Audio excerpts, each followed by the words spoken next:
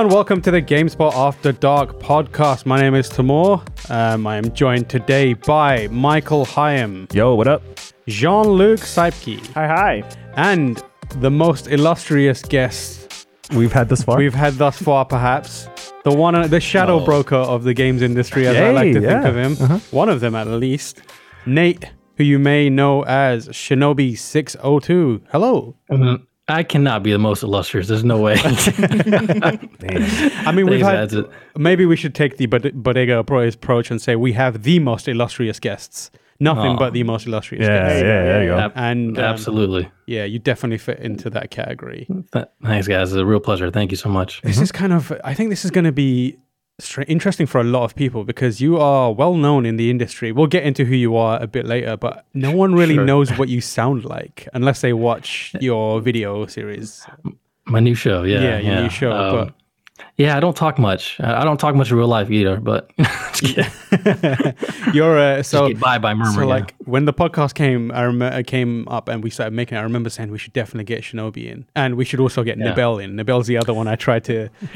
But Nibel's a mysterious person. Like he's like me.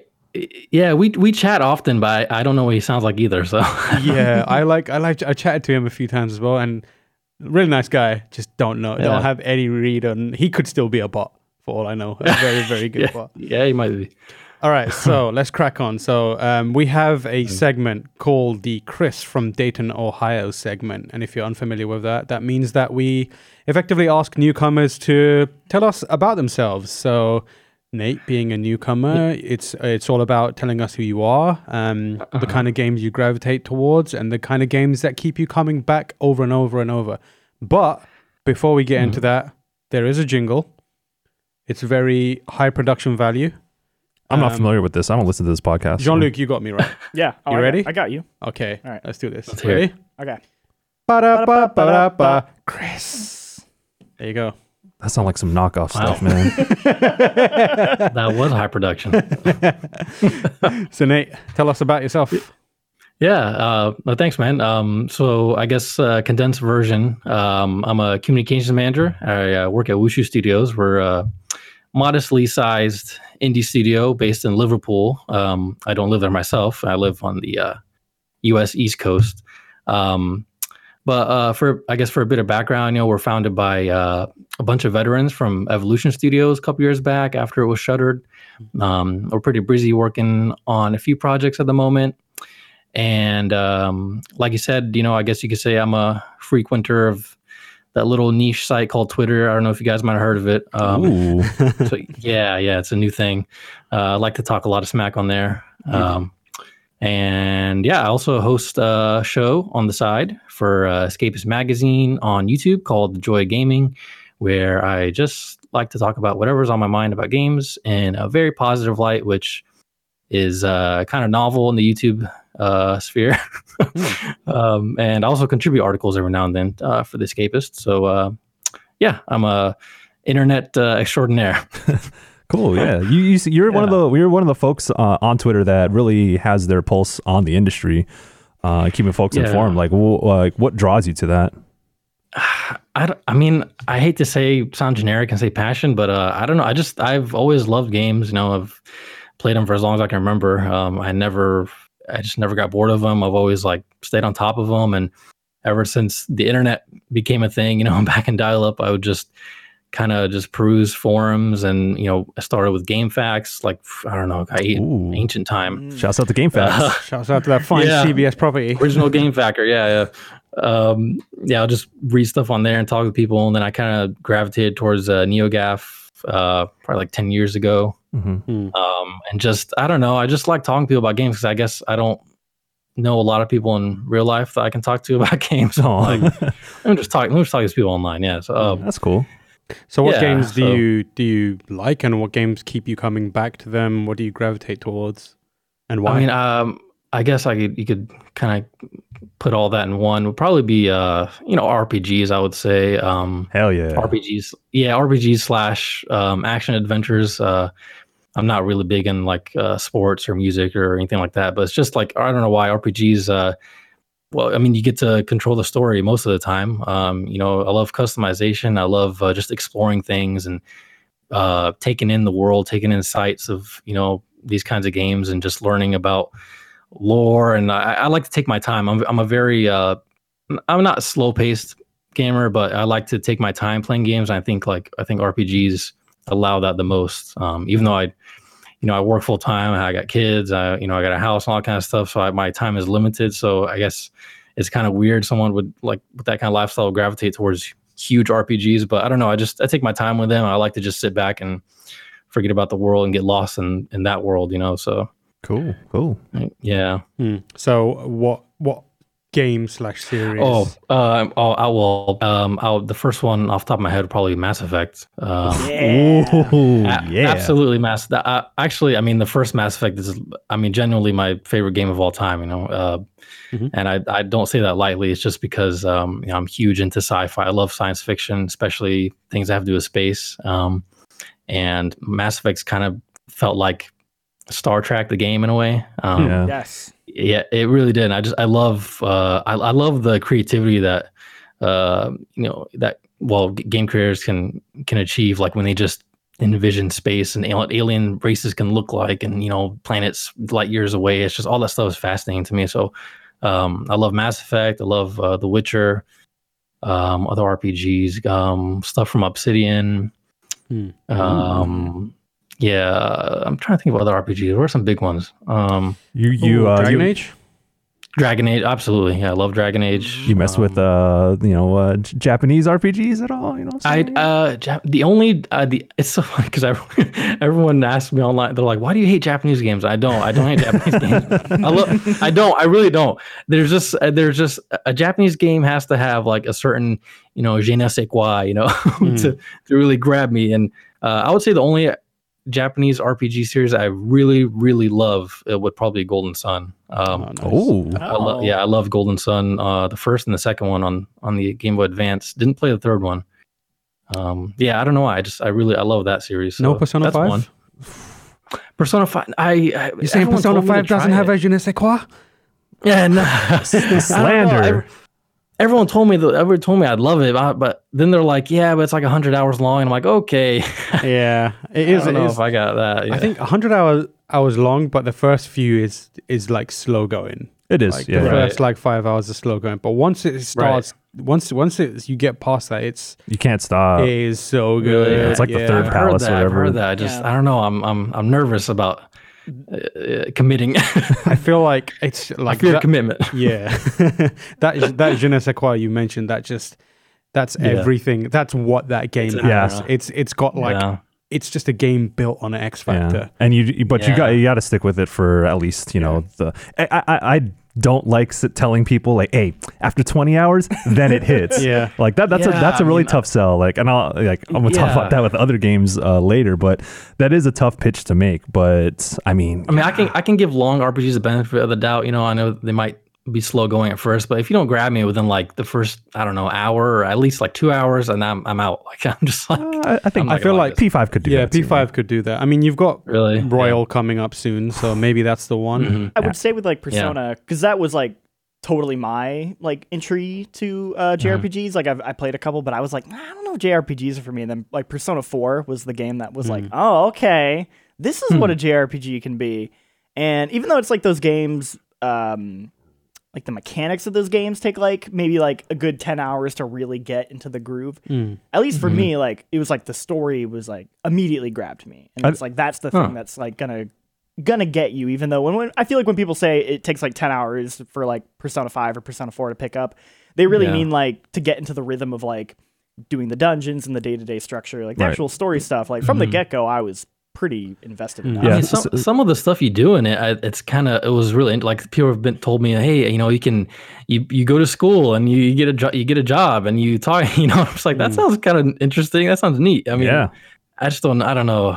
Maybe one day What I will say about games like Persona, I think that the factor for me is that it's at least 3, 4, and 5 do an incredible job of humanizing its cast. And I think that by the time you wrap up those games, you learn a lot about not just the characters, but they are also vessels for teaching you or kind of communicating the overall message of the game. And I think that's when, like, once you take that all in and you start to get attached to the cast early on and then see their stories through and how they conclude, I think that Persona, at least for me, is the most human stories that I've been able to engage with in games.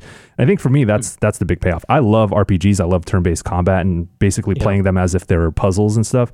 Because I've been playing JRPGs since I was a kid. But there's a human element to Persona that I think is what grabs people and certainly grabbed me. So, that's my 2 cents. Actually, I mean, that sounds really enticing because, like what you said about the human aspect of the characters, because I mean, that's why I gravitate towards Mass Effect or Bioware RPGs or The Witcher or anything, because I fall in love with those characters so much. So I mean, Persona 5. Oh boy! Yeah, boy. There's some characters in there that you will be like, I'm obsessed. Yeah, once you get it, when you get into it, not if, but when you get into it.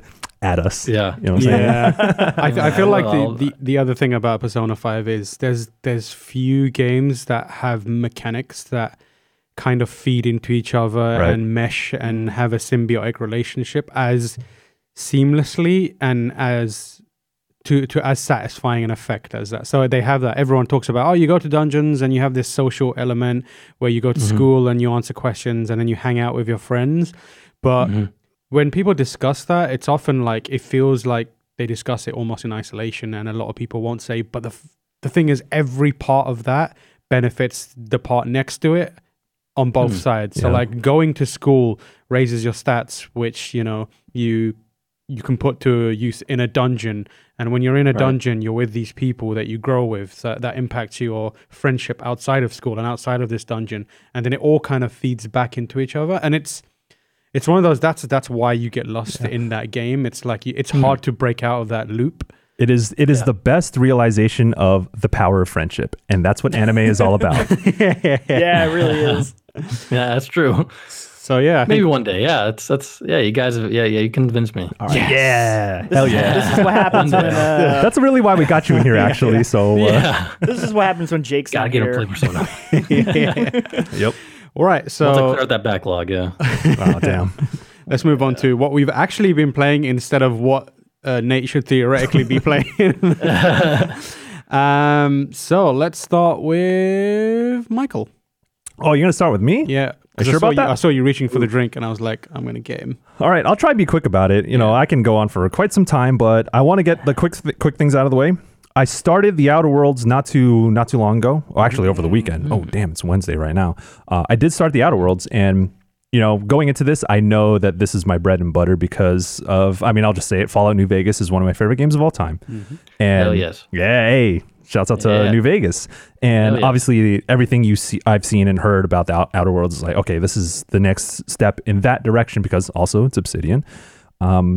So I'm getting my feet wet. I'm only like 2-3 hours into it. I'm at Edgewater making the decisions about what to do with like who I'm gonna. I obviously see where this early thread is going in terms of like, okay, who are you gonna give the benefits to, or like who are you gonna essentially align with early on. That first choice is tough. Is it? Yeah, the thing with Edgewater and the power regulators. There is no. It does that brilliant thing that I think like all good Western RPGs do, or RPGs in general, with choices where you do not feel good about any decision. Like when I made that choice at the end, I felt terrible, and I was like, well, let me look up what the other choice is, and I was like, nope. I like that. It's bad either way. I like the not so clear morality choices in those sorts of games, especially with Obsidian is very smart about delegating consequences throughout its decisions in its games. What I will say that at least in I'm early, but I feel like it all of it happened very fast. Like I crash land on this planet after being cryogenically frozen, and I am in the thick of things within an hour, and I'm talking to the head of Edgewater, and he's like, I got a task for you. Also, here's Parvati. So, I'm like, I don't, and it kind of goes back to what we were talking about with. I just woke up, man. Yeah, I know. I was like, oh shit, I know how to do everything in this world. But it goes back to what we were talking about a little bit earlier about slow starts. I think playing the Outer Worlds just this weekend, I've kind of realized that I appreciate slow starts that are for a purpose. because I want to at least get in tune with what's what in the world. Whereas Outer Worlds just like thrusts you into it straight up. I know a lot of people will appreciate that though, and I see the value in that. Like, let's just get this ball rolling. I think once you leave Edgewater, it slows down a little bit. And then you can settle. Once you're like, okay, I got my ship, I can go around. You go to this space station called the Groundbreaker, and that's where it really gets into like it's a small space station, but it's just dense and filled with all these characters, and you're like, I am gonna go just talk to everyone for a couple hours, and that's when it really started to feel like a BioWare game more to me. Ooh. Yeah, like that's where you said the magic word. Exactly. Like I was getting really strong Mass Effect KOTOR vibes where you're like, I got a ship, I got party members, I can talk to these party members, they have side quests for me. Yeah. Like I think behave. Yeah, exactly. Like we're speaking Shinobi's language Nate's language out here. Like it totally shares the Fallout New Vegas, I think, in terms of like the combat and the first person, the way you can kill anyone or kind of like, hack stuff. The flexibility of New Vegas is the thing that attracted me, because especially when you go to Fallout 4, I'm like, it feels a lot more on rails, and not a big fan of that. But so it's got that flexibility of like a New Vegas, but I think it's got a lot of the structure of a BioWare game. And BioWare games never had that flexibility of like, you couldn't never kill anyone in like Mass Effect or KOTOR. So I kind of feel like it's almost this like perfect fusion of those two, where you're like, I get the party members, I get the ship, I get the great dialogue, and then you get like all the flexibility in combat and exploration. I love that game. That game is fantastic. The writing is. Yeah, I'm definitely picking it up. It's a matter of time. It's a matter of when I could play it. But I think the only thing that was like kind of made me sad was when Obsidian was like, no romances, and like the hopeless romantic in me. I was like, no, I like my sloppy romances. Come on. It's weird because I kind of it's that weird thing where in Dragon Age Inquisition, I did not care about the romances. I didn't go into it thinking like I'm gonna romance someone in the same way I did with like Mass Effect. But then I ran into Lead Scout Harding. Ooh, yeah. Is just very, very, very charming, and like she's not romanceable. And off limits, no. But she's like, because of that, she's as a character, she stands out. And you knew like BioWare knew, because there was like some lines you could ask her and like, hey, like how you doing, and it's kind of like, oh, you guys know we want this. And like, that's it. It's like the forbidden romance part of it. Oh, the forbidden fruit. Yeah, I was just like, oh man. So this game kind of has it as well, where you can Parvati. Yeah, like, Parvati, you can talk to her and be like, hey, like I like you, and she's like, nah. See, that's what I feel like this romance is built on in this game. Like, it's the romance you can't have, like, because I feel like it's just building up that kind of like love and that tension you have with this character, but you'll never be able to like. And I kind of like that, because the Mass Effect romances are good, right? They're interesting up until that point, but they always inevitably culminate in these. In this moment where you kind of the investment that you have in a character and the way that you humanize the character and actualize the character in your head is lost, because the act of like romancing, or like, let's just say like having sex with the character, it looks weird and awkward, and you're like, these are just two 3D models awkwardly bumping up against each other. Relax. And it kind of like loses some of the magic in that final moment. Yeah, I feel like they got better about it, like where they kind of realize people care more about just like the interactivity. Like that final DLC, the Citadel DLC, has like so many moments with your chosen romance that isn't even like sex related at all. It's just having moments with. I feel like the romance in this game is built on flirting and the kind of like the investment that leads you to, and it's the same with like Persona, right? Hey, I was just about to say, like, the thing about Persona is that the romance, the ends to the romancing routes are about how the two characters help each other be better people. And that's kind of the overall like conclusion. Like, that's not spoiling what the romances are, but that's the foundation in which they're built on. And that's like across the board what they are with social links, but it obviously is framed a little bit differently in Persona. Like, if I'm going to romance this person, the way in which we grow with each other or teach each other lessons is different.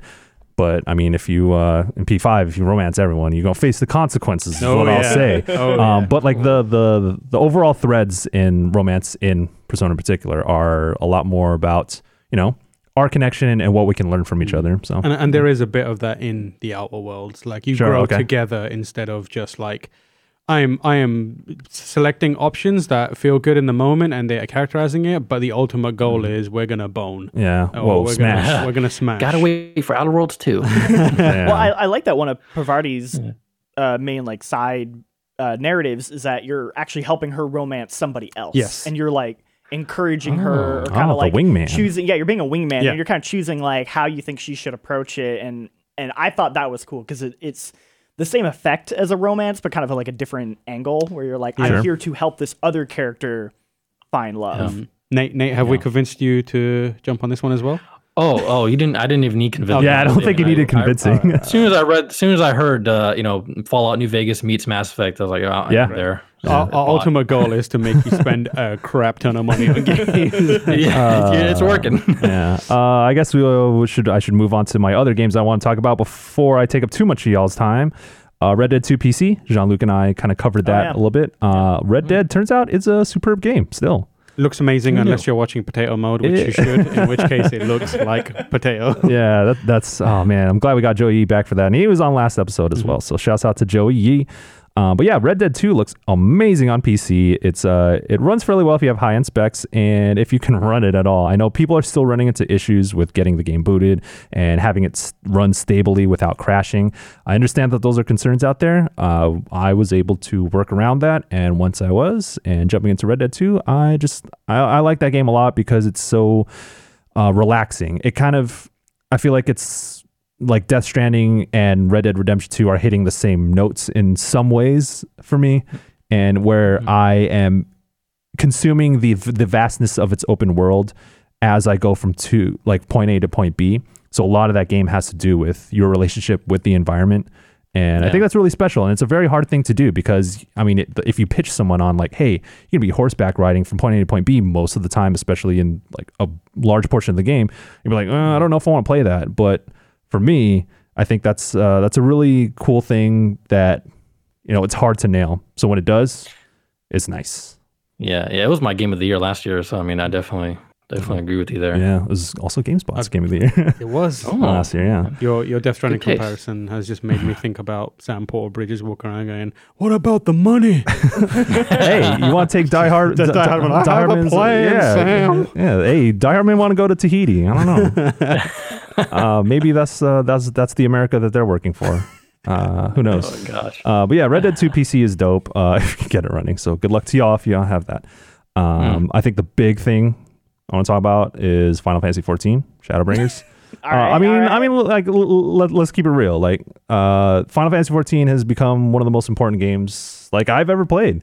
And last time I was on this podcast, I talked about how I was in the middle of Stormblood and how its story revolved around different cultures and, you know, people rebelling against oppressive governments, or, you know, what it takes to start a revolution in a very earnest fashion, at least throughout Stormblood, and, you know, showing that it's not as simple as rallying the troops or telling people that you need to fight for what's right. It's a lot more complicated than that. And Stormblood hit those notes. Shadowbringers is different in the sense that now it's very focused on the characters. And for an MMORPG to make you care about its characters so strongly is a feat within itself.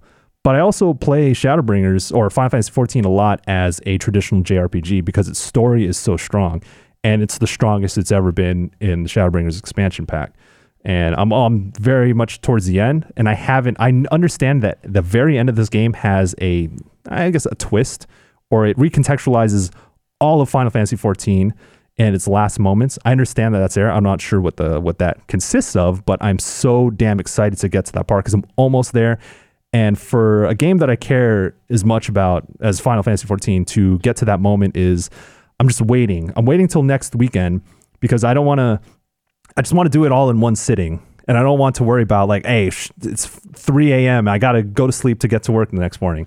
So Friday night or Saturday night, you can find me on Twitter going ham about Shadowbringers because, man, I love that game so much. It's more than an expansion pack, man. Like I've put they brought it back from the brink, right? I mean, like that's the story. Wow. That's the story of Final Fantasy 14, and like because good for them. Yeah, shouts out to Naoki Yoshida. Like I talked to him a lot, and I've like heard his story about how him and his team kind of rallied that game back to a playable state after its initial launch.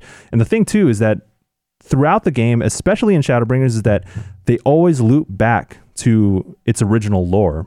Like it never forgets about its past, and it uses that as a platform to continue to tell its story. And it's it's strong. It's not just like, hey, remember that one thing that happened back in the first game or even in the 1.0 release.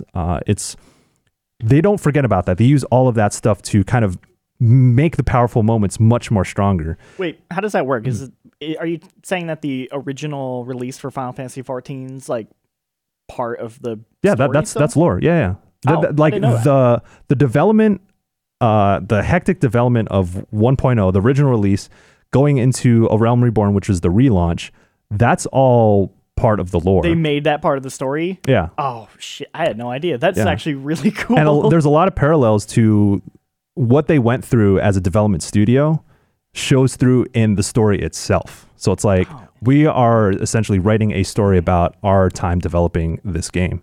And man, this is another game that's hard to recommend because I want to tell the world. I am telling the world about this game. I told Tam about it too. I got done dirty by Square Enix, man. Yeah, that's another thing. But like that's another one game. Like, hey, you want to play 50, 60 hours of the base game and then you'll get to the best stuff? That's what I'm saying. I was 30 hours in, then I moved country and got locked out of my account. Yeah, but I mean, I don't want to like go on too long about it. But is that also Ishikawa? Natsuko Ishikawa, yeah. Okay. Yeah. This is her joint. And like real quick, like I've tweeted about this before, but I went to the PAX West panel just this year.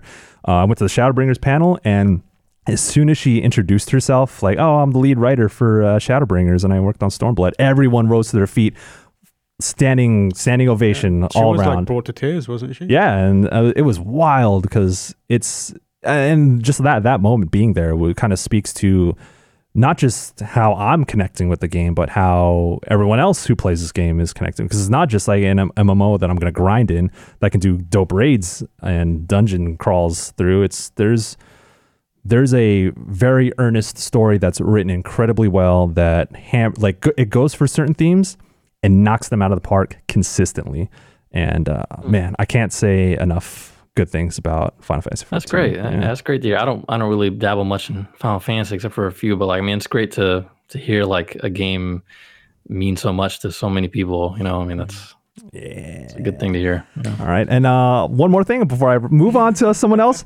I'm still playing Hatsune Miku Project Diva Future Tone. Shouts out to Miku. Was that one title? That was a game. Yeah, that is without the shouts out to Miku. Several games, or that is one game. Wow. Yeah, I find a lot of comfort in rhythm games, and Miku is that's my girl. I think she's everyone's girl. Look, if you give her the opportunity. Let's not talk about this. Nate, what have you been playing? Let's see. So I just wrapped up Greedfall a few days ago. I actually really liked it. Surprisingly, I played some of Spider's older games, and they left a lot to be desired. But there's I don't know if you guys have played Greedfall at all. Has anyone you guys played it? Or? I know Jake did, and we talked a little bit about it last time I was on. I mean, since we're talking about RPGs, I mean, there's obviously cut corners everywhere. You can tell like the Spider team had to work around budget and resources, but I think like within that framework, they did a great job making like a more traditional RPG experience with character creation, customization, speed checks and stuff like that. But it reminded me a lot of older BioWare games, and and nowadays I miss that a lot. That's what a lot of people have been saying. Yeah. Yeah, if I could sum it up, I would say like it kind of felt like if The Witcher and Dragon Age had a baby on a smaller budget. you get Greedfall. Yeah, I mean, I think that's perfect. How do you feel about how it tackles its themes? Because I know it goes for a certain story type, but there's, I mean, like, yeah, so like the gist of it is, so like from where you're from, the protagonist, the land that you're from, they're like overrun by this disease, like a plague, called the Malicorn. Like you have to go to this island that has its own native population and in search of a cure. And there's already like other nations that have kind of colonized it too, and they're also like the nation that you're from, you're allied with those nations. So it's kind of like there's this political game like you have to juggle between like trying to make nice with the natives and also not open up war with your allies. Sure, yeah. Yeah, but I think it does a pretty good job. Like it doesn't shy away from showing, I guess, the evil of what colonization is. It definitely shows that, and you have a hand in changing that course and affecting the outcome of a lot of things with the natives. And I mean, you can take sides with them a lot and kind of affect the way the natives and the outsiders interact and stuff. So I mean, I think it does a good job with those themes. It doesn't it does it maturely, I would say. So okay. I liked it. Cool. Yeah, and I guess second game. Let's see. I'm thinking of a second game. I'm also playing in the middle of playing Yakuza Kiwami 2. Ooh, yes, loving it. You've said some words that stir. Just in the same way that we said some words about Outer Worlds and how that clicked with you. Boy, you said the keyword right now. All of us. Nate, you're touching all of you. Oh, good. Yeah. No, I know Yakuza's so good. Like I first got into the series with Yakuza 0 a couple years ago. I never played it. Yeah, I never played it on PS3 or PS2. So I played Yakuza 0 a couple years ago for the first time. Loved it. I mean, like it was in my top 10 that year. I loved it. Hell yeah. And then I played the first Kiwami game last year. So I just love like the mobster stories that the series tells, and the way it blends like silly, crude humor with more serious themes, and it's all like so over the top, and the way they deliver it, I love it. It's hilarious. Yeah, and I love Kiryu, and just the way like I usually don't, not that I have any problem with like playing games in a foreign language, but I usually if there's a choice, for example, Metro, like I like to play in English because it's easier for me to just turn my brain off from reading subtitles and stuff, But with Kiwami, like Yakuza, I don't mind it at all for some reason. Like I can keep track of the subtitles, and I just love the way these Japanese actors like deliver their lines. Yeah. And everything. It's just hilarious. I love it. That's a huge part of that game is the attitude that you feel in the voice acting and in the way the scenes are cut, and the like all of that feeds into you understanding who these characters are. And I'm sorry. I have to just say, like, another thing I adore about it is the way, there's conversations going on, or like conflicts, or people talking, and it's like almost every single one ends up in a fight. It's like, what? Let's just fight. Yeah. Let's just fight, man. I'm tired of talking to you. And then when the fight is done, you're like, you know what? I learned something from you, Kiryu. Like, I'm glad you beat my ass. And every you showed me the error of my ways. Exactly. Every conversation has at least one nani. Yeah. That's cool, man. Yeah. Jean-Luc and I both got huge into Yakuza. I played it. I started on the PS2 era. Damn, you an OG. OG Yakuza fan. I went back to the PS2. Those games, me too. They have not aged well at all. No, well, it depends on who you ask. I would agree. I was surprised how good the cutscenes actually were. Yes. Yeah. I played Kiwami. I played the original Yakuza 2 on PS2, and I was like, dude, these cutscenes for a PS2 game are looking like... They put a lot of work into it. Yeah, they look really good. The localization back then. Ooh. Yeah, that's a little rougher. Yeah. But yeah, it's been like those. That was I played those games when I was like in the really thick of finding obscure franchises to really be like hang on with and kind of really get into. And Yakuza was one of them, and I got super into them. but it kind of like fell off for a long time, and that franchise never really picked up until very recently. Like I feel like 0 onwards is when it started really popping, and it's been amazing to see it kind of. Yeah, that's when it got mass appeal, and then like people like that's when I heard about it. Yeah, I mean, exactly. Yeah, I mean that's the same for me and Jean-Luc. It's just like it's been so amazing to see like Kiryu and Majima getting the love that they deserve as characters. It's really funny. I feel like it was this perfect storm where with 0, that was like I think the first time they really like their new localization team was like in full force. So you had the like really strong localization. It's probably the most it's wackiest of the Yakuza in some way, and it was actually like Twitter where I feel like it kind of blew up. Like it was people word of mouth spread like about word it. of mouth of sharing like all these like, hey, you can get a chicken as a manager, and you can like go bowling, and you can go hang out with this person, and then you go do karaoke, and you're doing like disco, and but also Michael Jackson's in the game. You know, like people are just sharing this stuff. Miracle Johnson. What's the Steven Spielberg? It's like it's like Scott Spining or something. I don't know. But just like it was this perfect storm of I feel like Libido Man. Shouts out to Libido Man. Yeah, the word of mouth picking up and like just seeing it on Twitter and everyone being like, dude, what is this? Like that's cool, man. Yeah, like Steven Spinning. Steven Spinning. Is that what it is? Yeah.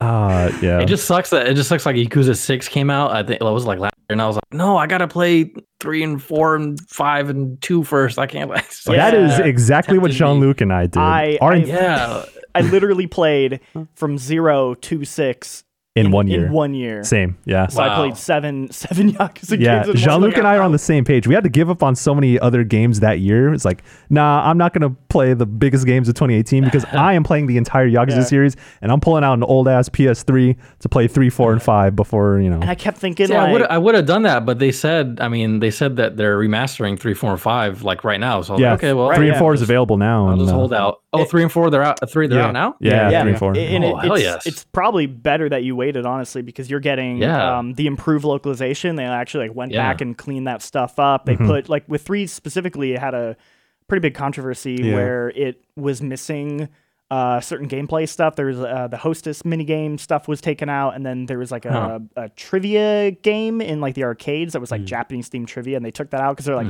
people in the West won't understand this. We're gonna take that stuff out. So they actually put all of that back in. So for the first time, you're getting like the full Yakuza 3 experience with an improved translation. 3's the one with the lady on the bicycle who does a front flip because she's so distracted by how beautiful Kiryu is. Or no, it's like this other guy, and like Kiryu's there on his phone. Oh yeah, he's filming it, and she like crashes into it, and she's the entire time the noise she makes, she's like, and then he makes a tweet about it on his phone.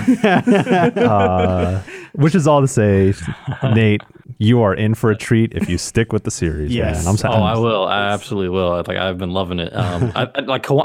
So far, I would say I'm about like 10 hours into Kiwami 2. I would say 0 so far is my favorite. I mean, that was I don't know the way. I don't know. I loved 0 more than anything. Yeah, more than the other 2 so far. So I would say the same. Like playing all of them, like 0 ended up still probably being my favorite. Yeah. And maybe that's because it was the first one. But it was just such a perfect mixture of the wacky. It was, and serious. It kind of felt, and the story, I mean, kind of compared to Kiwami 1 and 2, like the story felt like more sinister to me. I don't know, like it was very like mafia-esque, and I was yeah. Like I mean, and like Majima was still like his normal self, you know? Right. Yeah. So, I still remember like a scene stood out to me in it where I think Majima was like walking along the riverbank or something, and there was like, I mean, you just see like people watching him. Yep. There was like some agent like watching him, and like a window. Another one was like on a boat going down the river, like looking at him, just and like this ominous music, and he was like, "What the hell is going on?" You know, and I was just like, "This is awesome." Yeah, I definitely feel you on that. I think that 0 is definitely the highlight for me, but I also think that the very very close second is Yakuza 5.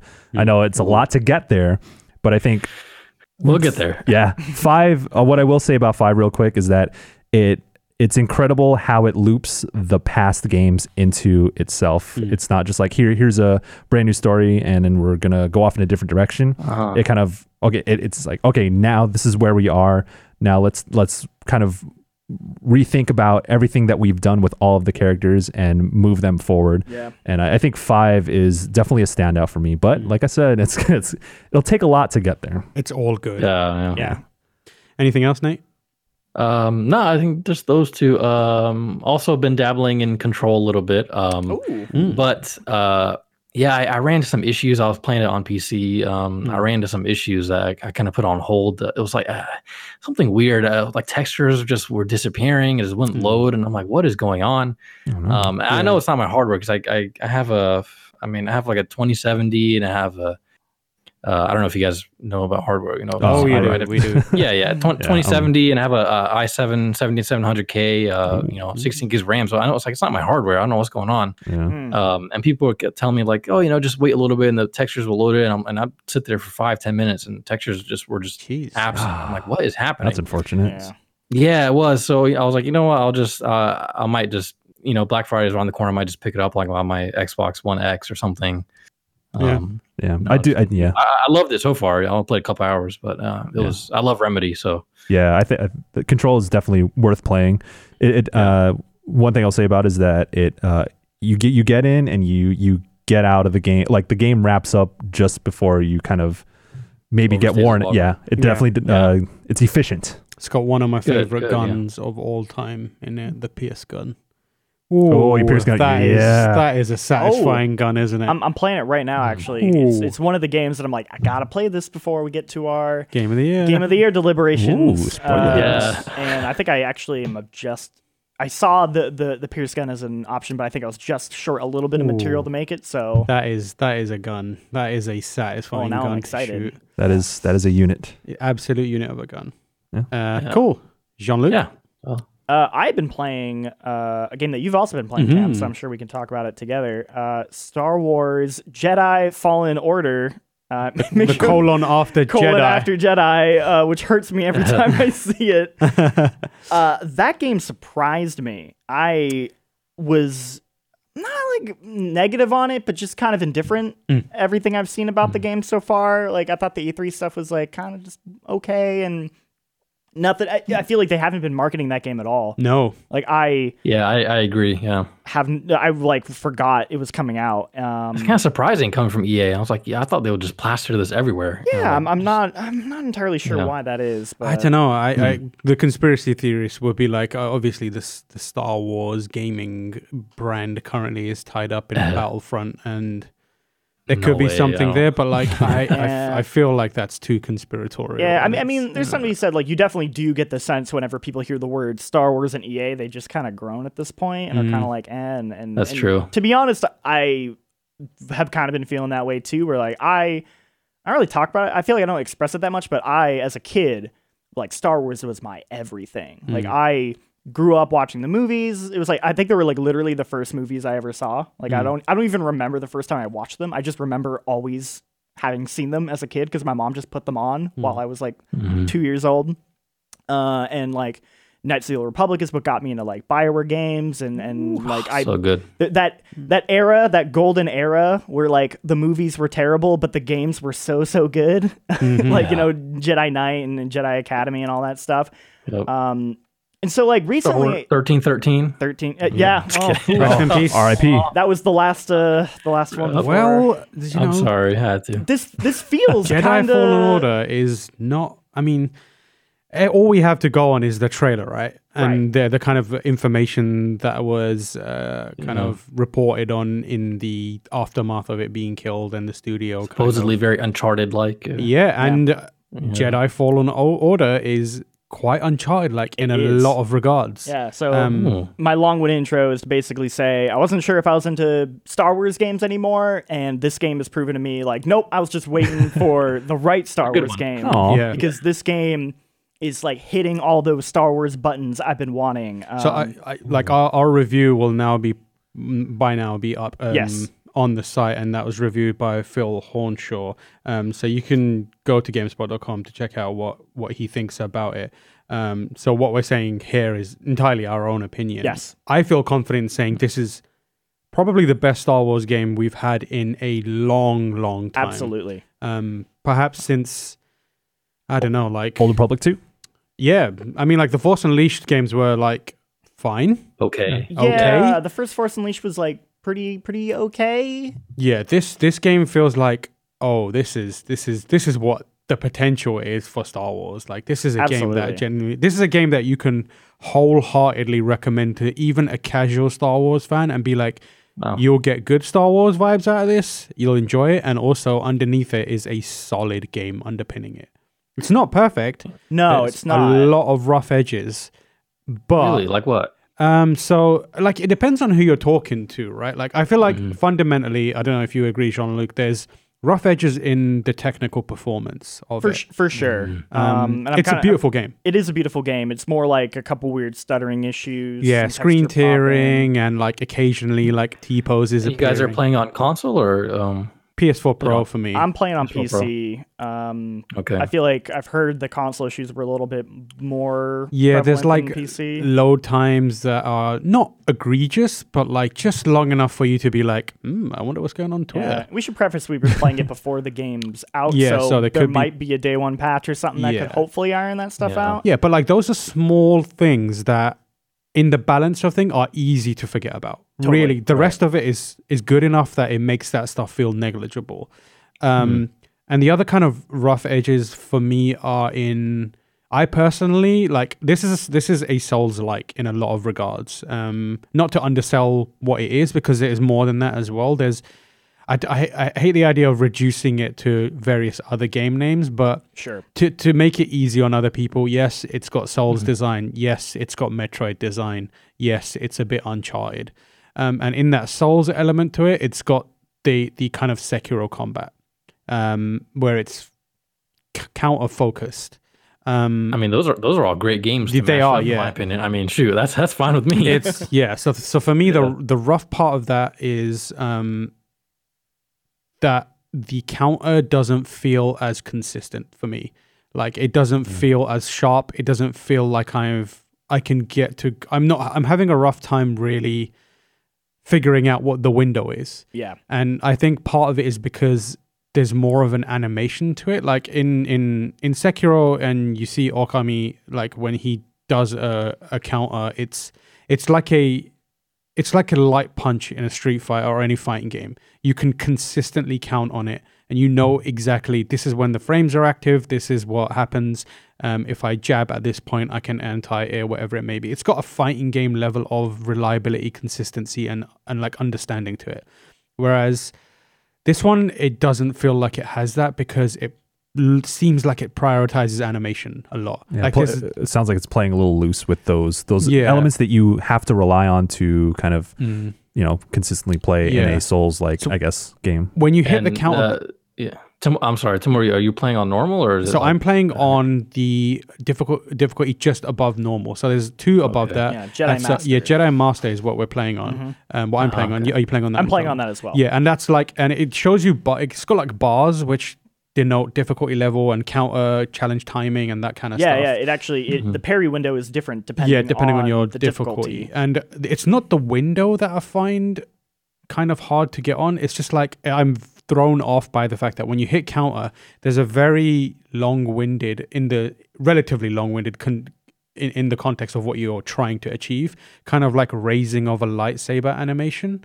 Yeah. And it's really like, it throws you off. You almost have to like preload your counter so that you know that, all right, there's going to be X amount of frames of him moving his arm up. And then, so like you have to like predict, it's an additional layer of having to predict when to do your counter, as opposed to just like being like, I'm reacting on instinct, or I know the timing of this. So I found like, I can't consistently counter enemies right now. Yeah. Like with Sekiro, I would say there was a like point halfway through the game. There was a certain boss that kind of forced me to figure it out. So I beat the game earlier today. And I would still say it never quite felt as good as a Sekiro, like you were saying. It kind of lacks that certain level of, I don't know. It's a sharpness. In terms of combat. In terms of combat. Okay. And I would say the only other, I don't want to be too negative, I want to get to the positives of the game. I don't want to sound like we're just, this game's great, but also it's terrible. I felt like the games never really worked with me with multiple enemies, with like groups of enemies. Yes. The lightsaber combat feels very one-to-one, and there are moments where there are so many enemies they're throwing at you in so many directions. You have like 3 guys coming at you with these like stun batons, but you have like 4 dudes on this behind you with like guns, and it never felt like I was equipped to handle it in a way where I could come out of that fight clean without taking any damage. Yeah, it doesn't. Did you make good use of your like the force powers and everything that are? Yes, I would say that's sort of like the big thing that the game that kind of separates it is like you do end up using the force powers a lot to like mitigate that. Like you can like those guys who are shooting at you from the balcony, you can actually pull them towards you and then do like an instant kill. So like kind of figuring out strategies like that is. It does take a little while to get those powers though, and in the time that it takes you to get there, because it is like a Metroidvania in that you're not just hitting points where you, like the powers are tied to story moments. Right. A lot of them, like your.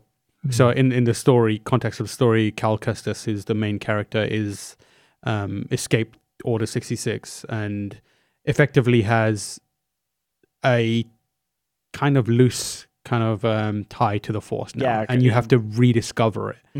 So he's almost like remembering abilities, which is an they make that conceit work, but it means in the early hours you don't have a lot of the Jedi Force abilities. And to kind of add on to what Jean-Luc was saying there, one of the other things that I find isn't as elegantly executed as something like a From game is the actual construction of the enemy mobs that you're fighting. They don't feel as considered as they would in a From game, where the From's games, like they look like they've just placed enemies almost seemingly at random, but they've clearly thought about how you're going to approach this, and they want to challenge you in a very specific way. Especially Sekiro, like the makeup of enemy mobs, they're very considered and calculated to challenge your mastery and your understanding of the mechanics in a specific way. Whereas in this, it feels, I'm not saying this is what they did, but the end result is that it feels like almost like a pick and mix grab bag of enemies that are like pulled out and then just almost just scattered across in an area. It's not like, oh, we've picked this specific enemy to kind of challenge the player's ability to crowd control, and then we've picked this specific enemy to fire from a range so that we can challenge at the same time the ability to have spatial awareness and move around so you're not getting shot. It just feels like we're going to put 2 of these guys shooting from the far, we're going to chuck a few of these guys, and they all come at you together, and skirmishes inevitably, like for me, at least in the early stages, devolve into just real wacky sword swinging. So I will say, I feel like that gets better as the game goes on, which is also when you start to get more of the powers and abilities, and it feels like, like when you're at the end of that game, that's when it feels like, oh, okay, like I have everything at my disposal. I have all these options for crowd control. The enemy placement feels a lot better. I'm a Jedi Master now.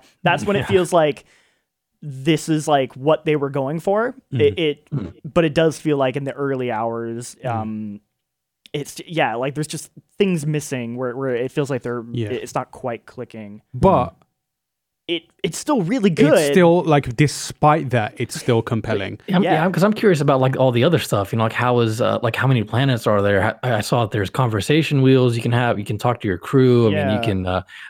There's like things off the beaten path that you can explore, like side quests. Like how is all that? Like I love that kind of stuff. The conversation stuff's more. It's not like a Mass Effect or anything where you're like having conversations. It's more that you use your ship to go from planet to planet, and then in the ship you can talk to people, and in between each kind of major like story beat, they'll always have something new to say, and sometimes it's related to the story. Sometimes you're just learning something about the character. I think the side characters in this game are fantastic. Like there's I think me and Tamor both agree. The BD1, your droid, is maybe my new favorite droid in all of Star Wars. I think I've never been a huge fan of the droid characters in any of the Star Wars. BB-8 just doesn't do anything for me, but this is the first time where I understand why people get into the droids, because BD-1 is phenomenal. Like it's very cute.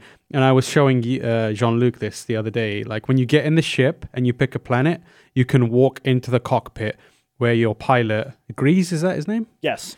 Who's basically like adult version of Stitch from Lilo and Stitch. Who's a gambler. Yeah, but like he pilots and you watch the ship take off and then like transition into space and then hit light speed. So like you get that fantasy of moving off world and then going, and the entire time BD1's like just on the dashboard kind of looking around. And if you watch him for long enough, or I'm not going to give BD1 a gender, but like if you watch the bot for long enough, the droid, it kind of like it scuttles over, it like looks over at Grease to see if Grease is looking, then looks over at you and then quickly presses a button and then scampers back away, like just to see what happens. And it is the cutest animation.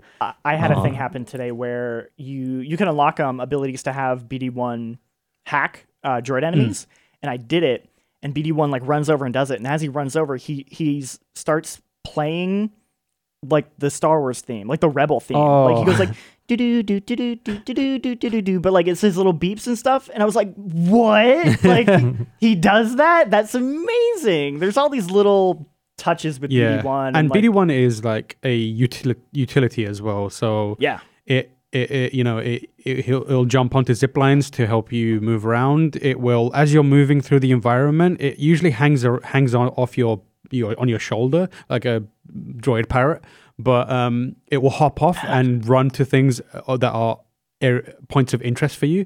So that could be like, oh, there's something here for BD1 to scan, and when you scan it, you get a bit of lore.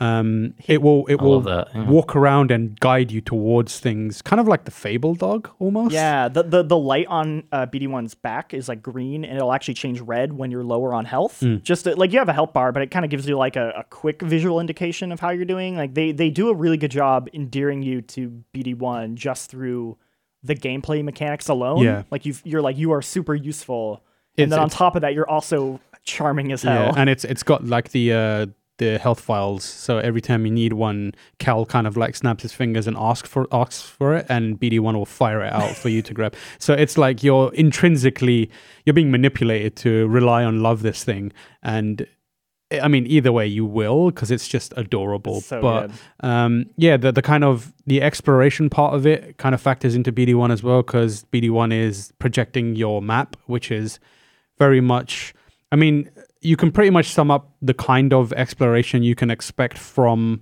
the game through describing the map as the map from Metroid Prime. Yeah. That's what you're getting. I like that. So I like that. In the same way that you would explore the planets of Metroid Prime is what you can expect to do in this. That means coming to a planet, there being a clear open path for you, but then you will notice things that, side paths, some of which you can go down and find something, others of which you'll go partially down and realize I can't do anything here. And then hours and hours later, you'll unlock an ability or get some sort of understanding. And then you'll be like, I remember this part of it. So, I don't know how many planets there are, but you do come back to them repeatedly. Yes. For various things. I won't spoil how many planets, but I would say it felt like a good amount. And a good variation. Like they all feel different. They're different variation of how big they are and how intricate they are.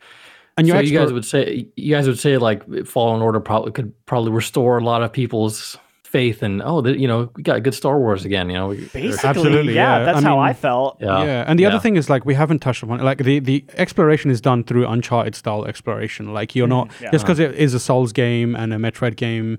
It's not entirely like grounded in the same way. You are clambering up walls, you're wall running, you are in mid-air force slowing things to slip through small gaps and solving puzzles. You're doing like tombs and like temples at times.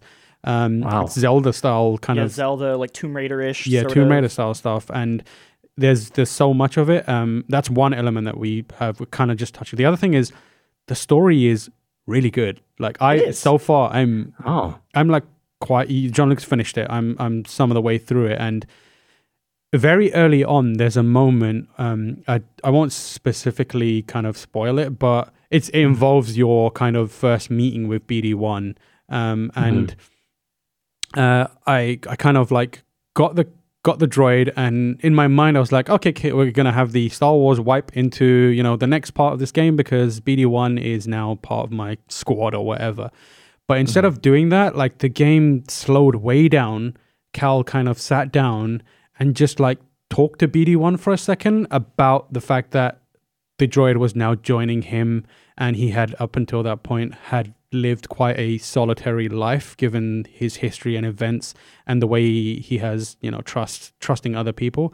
And in that moment I was like, oh, they're actually thinking about the character here. They're thinking about the smart way to characterize these kind of like newcomers, and they're thinking about the pacing of the story and setting it up properly, because there's, you know, you have other characters who join you on your ship that, you know, they will allude to a history that they have, but they won't spell it out in that moment. Yeah. And that's your kind of clue to be like, oh, this is going to be a slow burn. I'm going to learn about this character over time, not just, you know, have this is this character and then that's that person for that point for the rest of the game.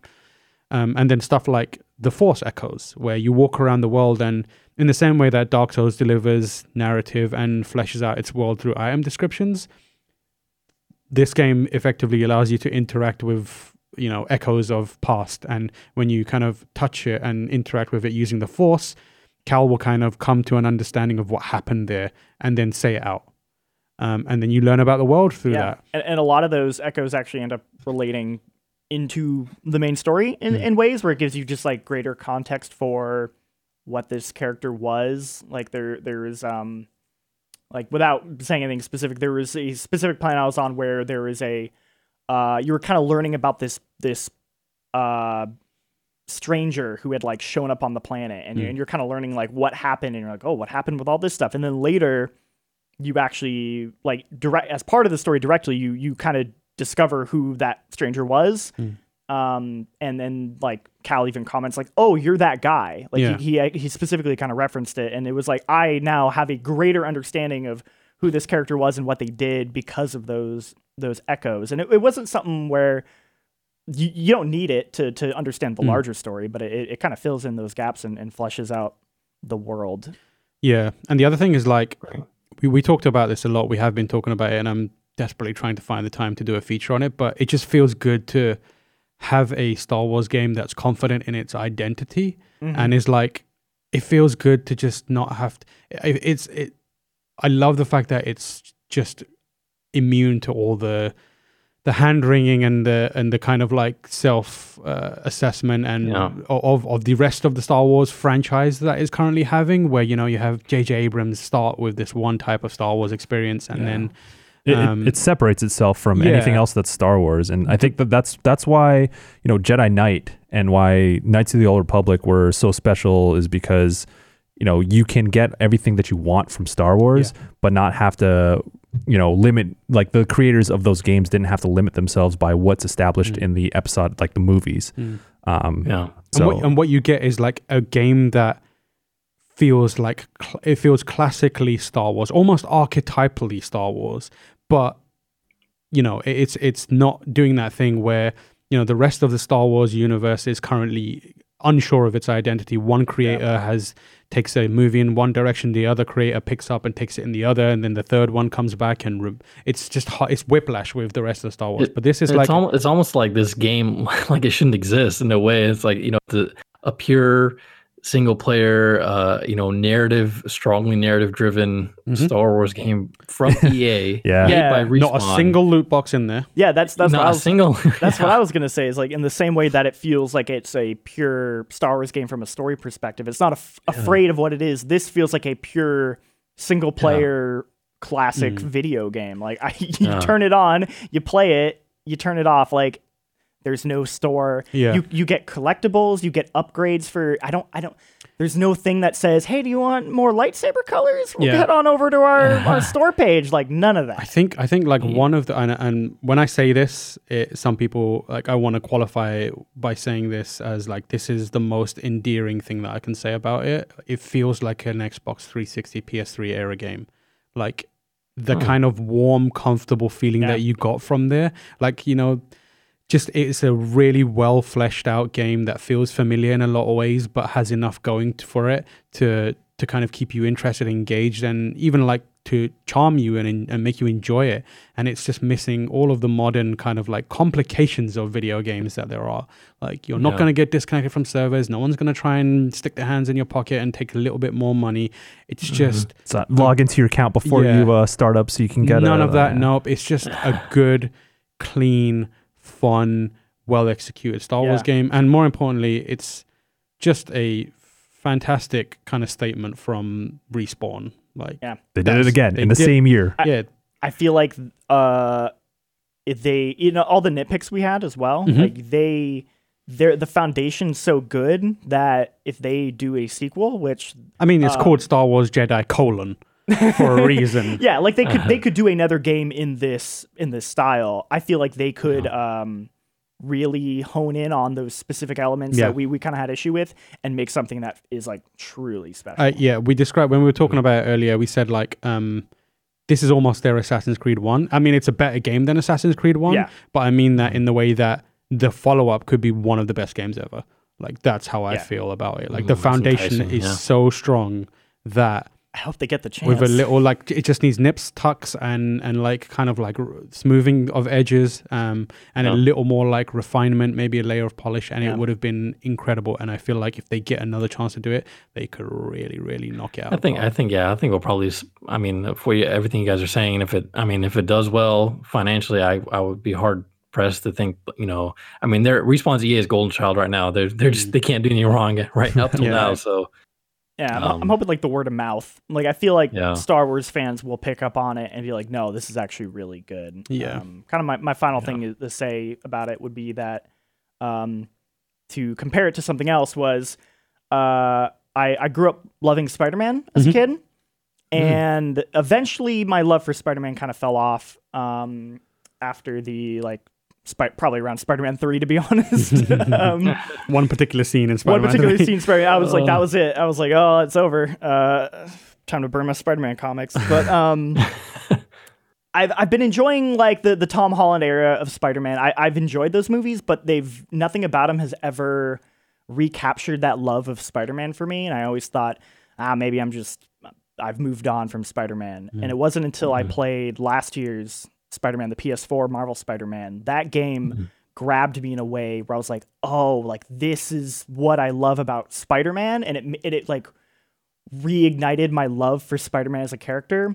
And I feel like this game has done the same to me for Star Wars, where I love Star Wars so much, but the recent movies they're good and I like them, but I was like, man, maybe I'm just like not into Star Wars the way I was before. And I played this and I was like, this is what I've been wanting. This is like recaptured my love for Star Wars.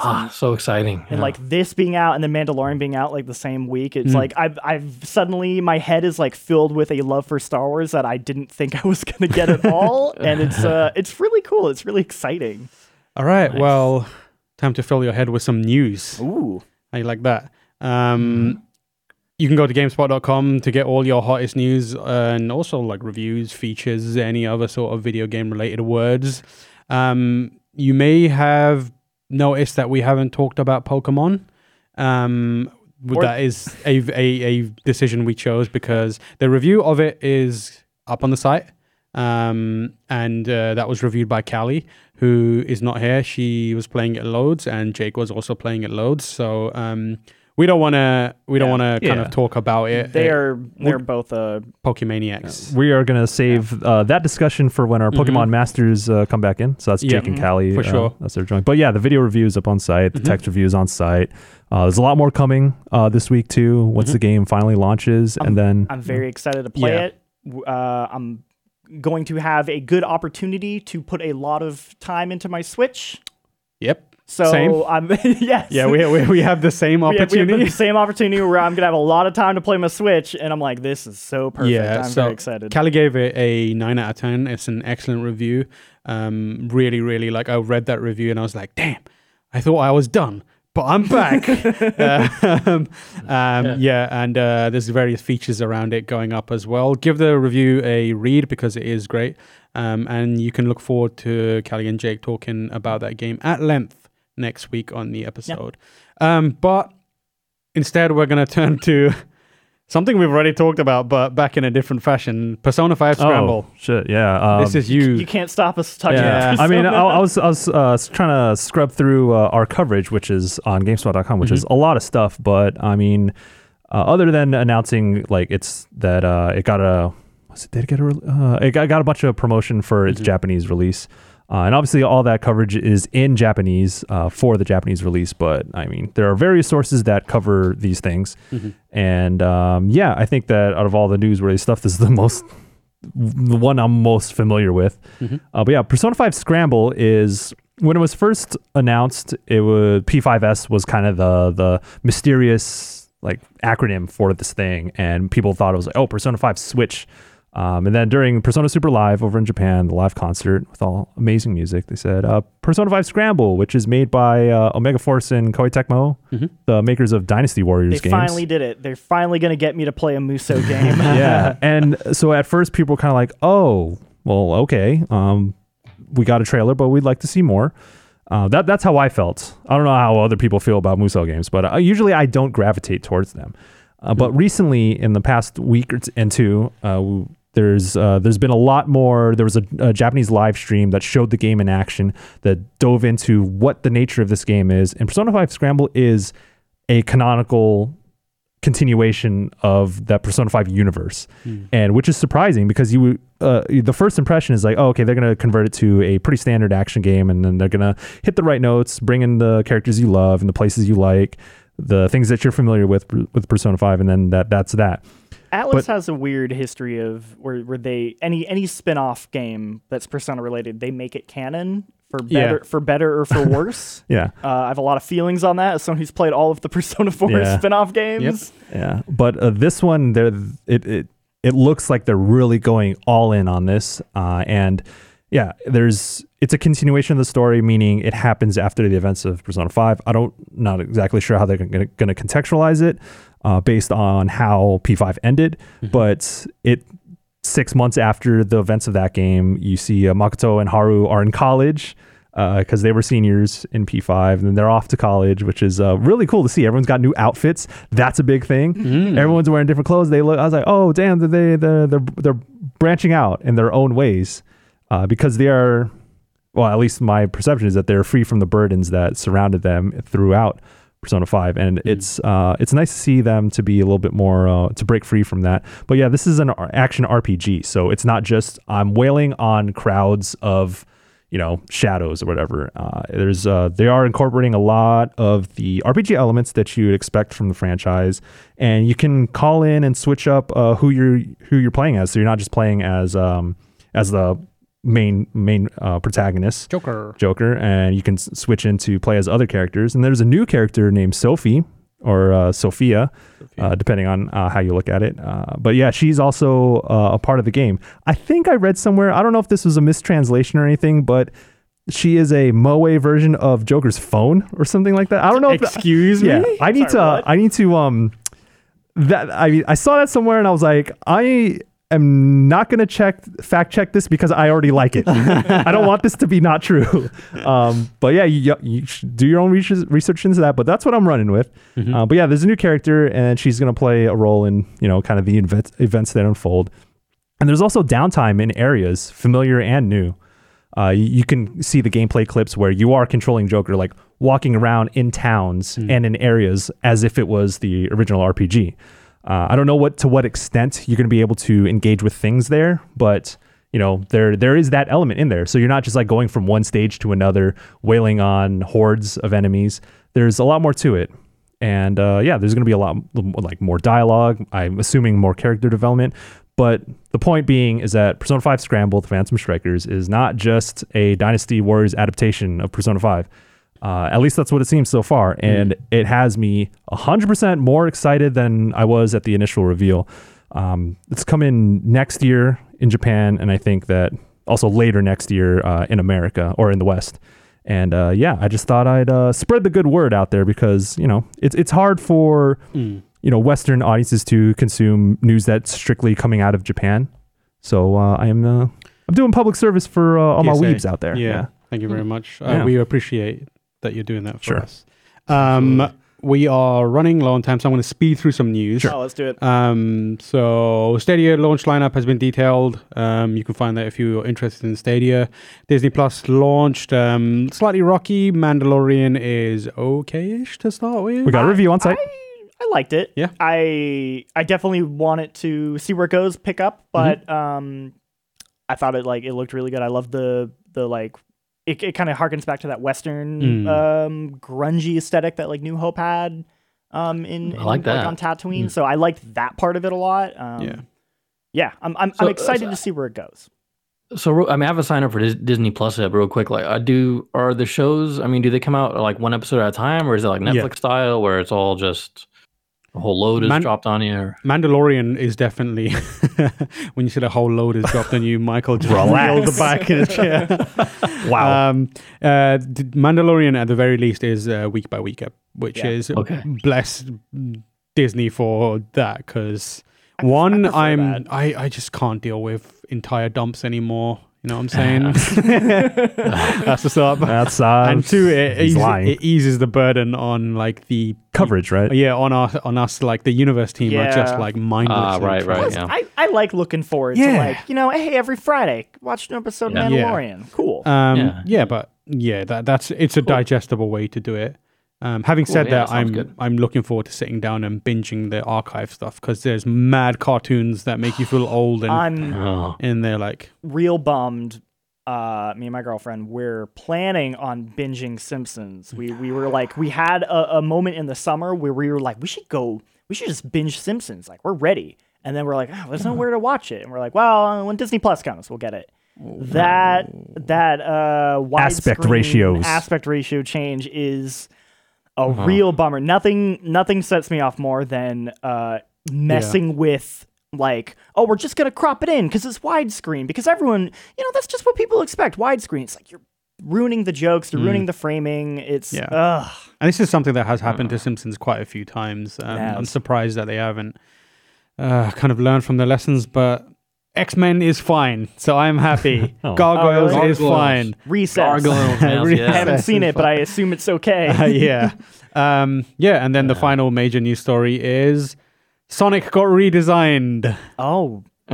He's looking like Sonic now. He looks great now. He looks great. And I think they had one of the folks that worked on Sonic Mania get involved and fix Sonic. He doesn't look like... wasn't it like the lead artist or something? Like the art director or something, it shows like it looks like old school Sonic. And it matches the voice now. He doesn't look like Werehog Sonic anymore. Dude, that team just needs to make all Sonic things from now on. Yeah, I feel like... And the trailer itself was much better. Like, I agree. Just Sonic. Like, it was... The like it looked like Green Hill Zone at points. It had the checkered yellow. I didn't mind the bits in the trailer. Yeah. Like I didn't think that first trailer, like Sonic aside, I was just like, it's kind of dumb, not really.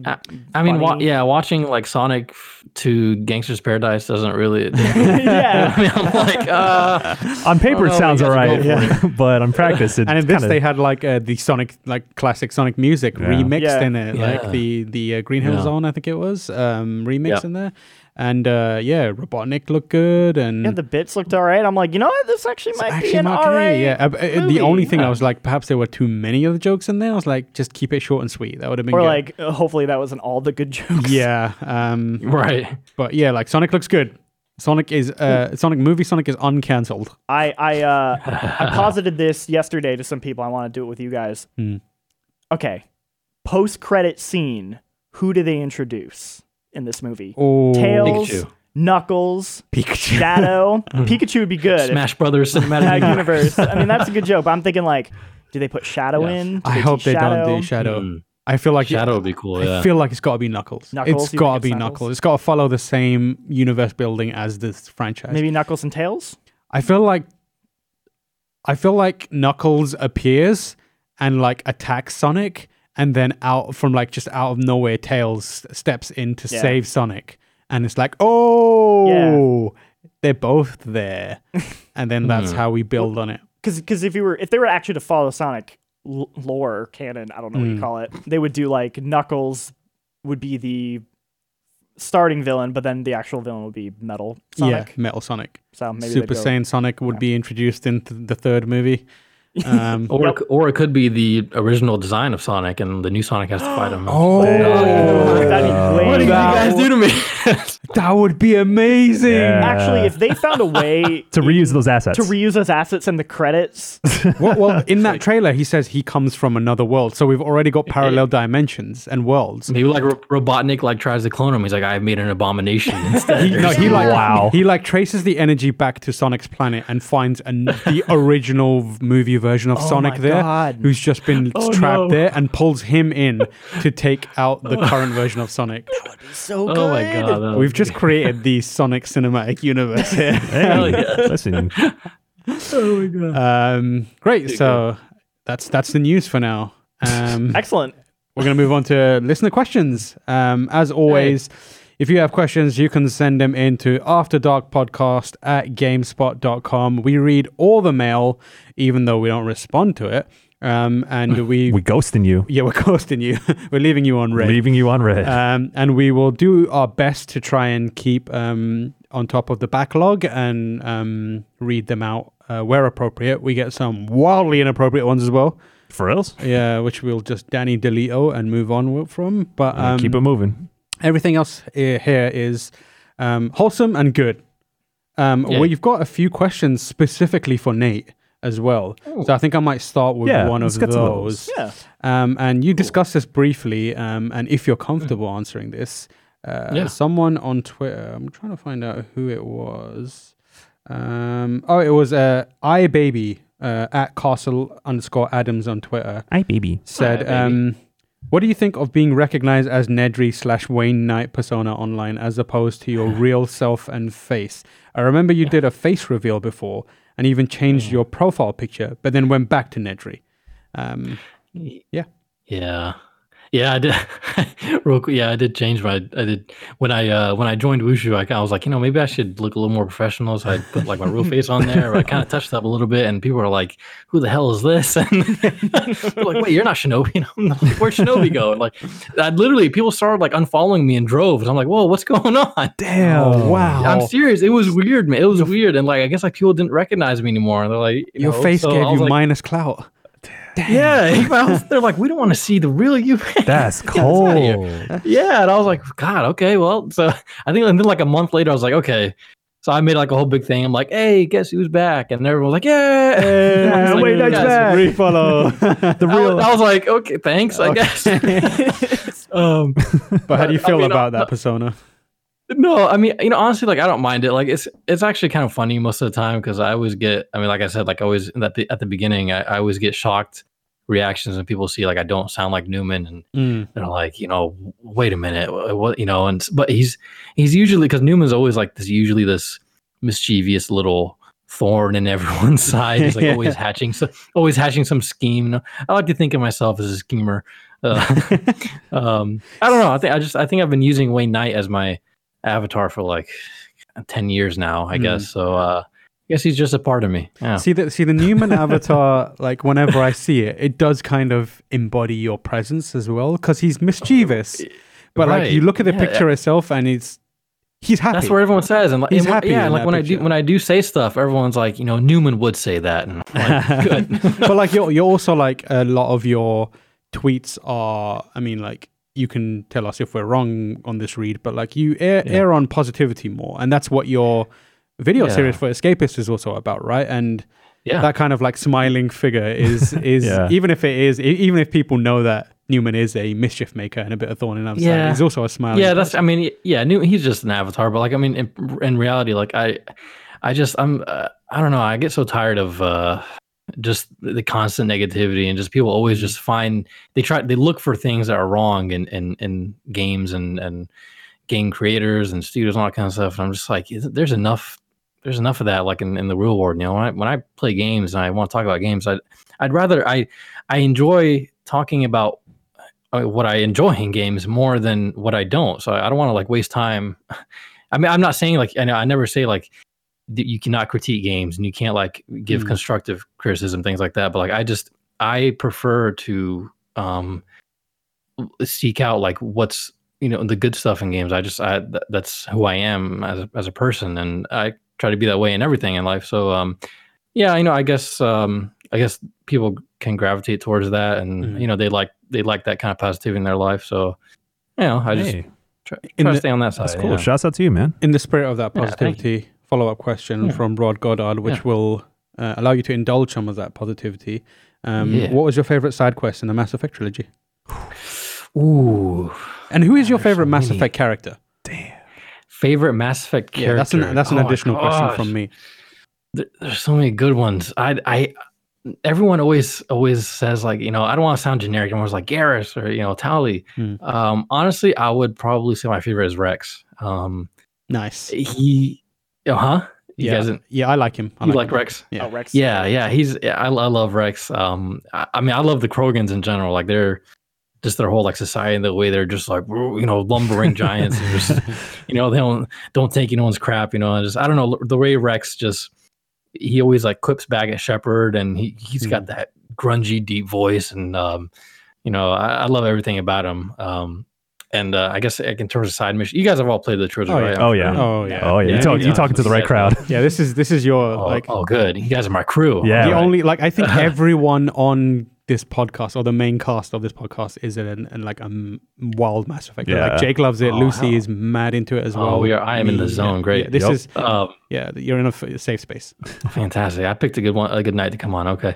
No, gosh, so many good ones. I guess maybe one that like immediately jumps to mind would be probably be like Grunt's loyalty mission. Yeah. I mean, technically it's a side quest, right? It's not required to beat the game, so it's a loyalty quest. So I think I loved it because first off, Grunt is a great character. Like, it was really neat to see like a newborn Krogan, like learn things about his own people, like in front of your eyes, and you can like go on that journey with him. And there were just so many funny moments in that quest, between Shepard like headbutting a Krogan, and then the other Krogan's like, he's like, I like this human, like that was just great. And then or Rex explaining to Grunt that, hey, you're going through puberty.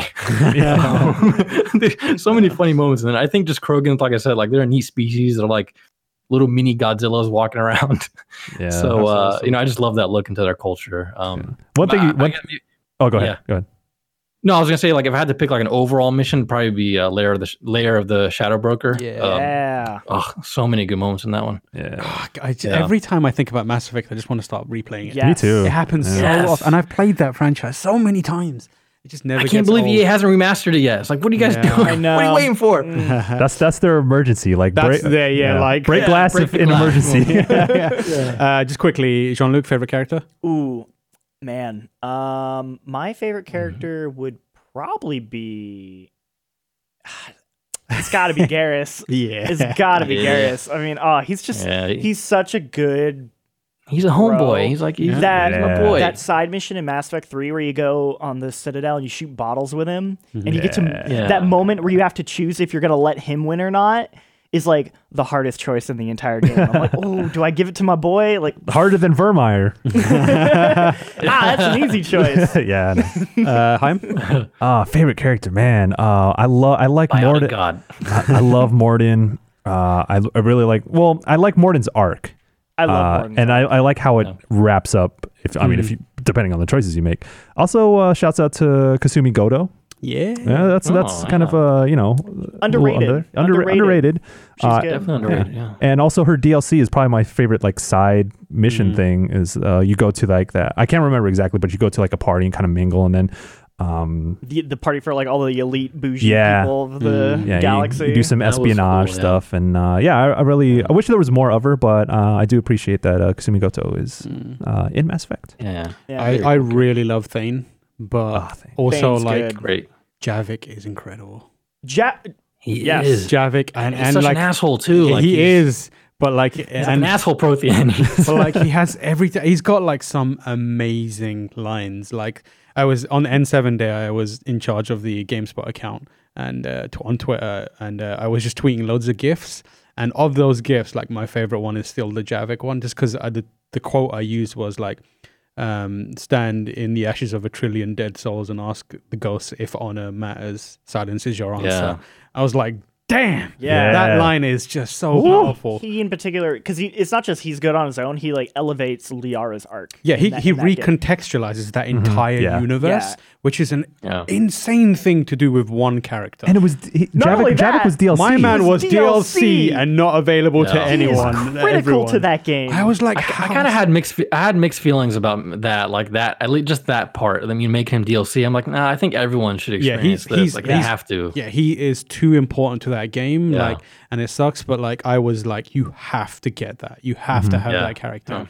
I think that's kind of neat how like Bioware's kind of subverted expectations of him, because like, you know, they could have easily brought back like, you know, like a politician or like a diplomat or like some like high-ranking scientist or something, you know. But like, no, it's like when he, you know, you wake up this last Prothean, it's like, no, he's just this regular old soldier dude. Yeah, and that's like Liara's frustration about that, because she like idolized them, and then it's just this cynical Prothean who doesn't care about her at all, and yet has like the most insight on everyone around him, and like is able to destroy their sense of worth. Didn't you say something about the Solarians? It's like, I remember when you guys were eating frogs or something. Yeah, he describes them as tadpoles or something at one point. Flies. Yeah, they used to eat flies. Yeah, And you you're like, flies. damn. And like, he's like, you can walk now? Wow. It's like, I would say my favorite mission. I don't know if it's a side mission, but it's cheating, but it's like that entire Citadel DLC. Yeah. Oh, yeah. Yes. It is like the most fan servicey thing I've ever seen. Yeah. And But it was so good. they pull it off Extremely so well. Yep. Yeah. It's like it finds this weird gap where like it's hard to describe. Like it feels like a weird like one-off like special of like a TV show where it was like a DLC like made in isolation. Where like all of the characters are just like letting loose, they're cracking jokes, like there's this constant back and forth. It feels like they're just every joke, every like thing that they were saving, they just threw it all in there. They have jokes about like Trainer's toothbrush. like they go that deep. It's so good. And then to top it off, I mean, I got spoilers for anyone who hasn't played it, I guess. I mean, I was like, what, 7 years later, so you play it. Anyway, like I did not expect like the antagonist. Like when you first meet him, you're like, holy shit, he's my clone. What? I did not see that coming. Yeah, that also was real good. And to top it off, the group picture.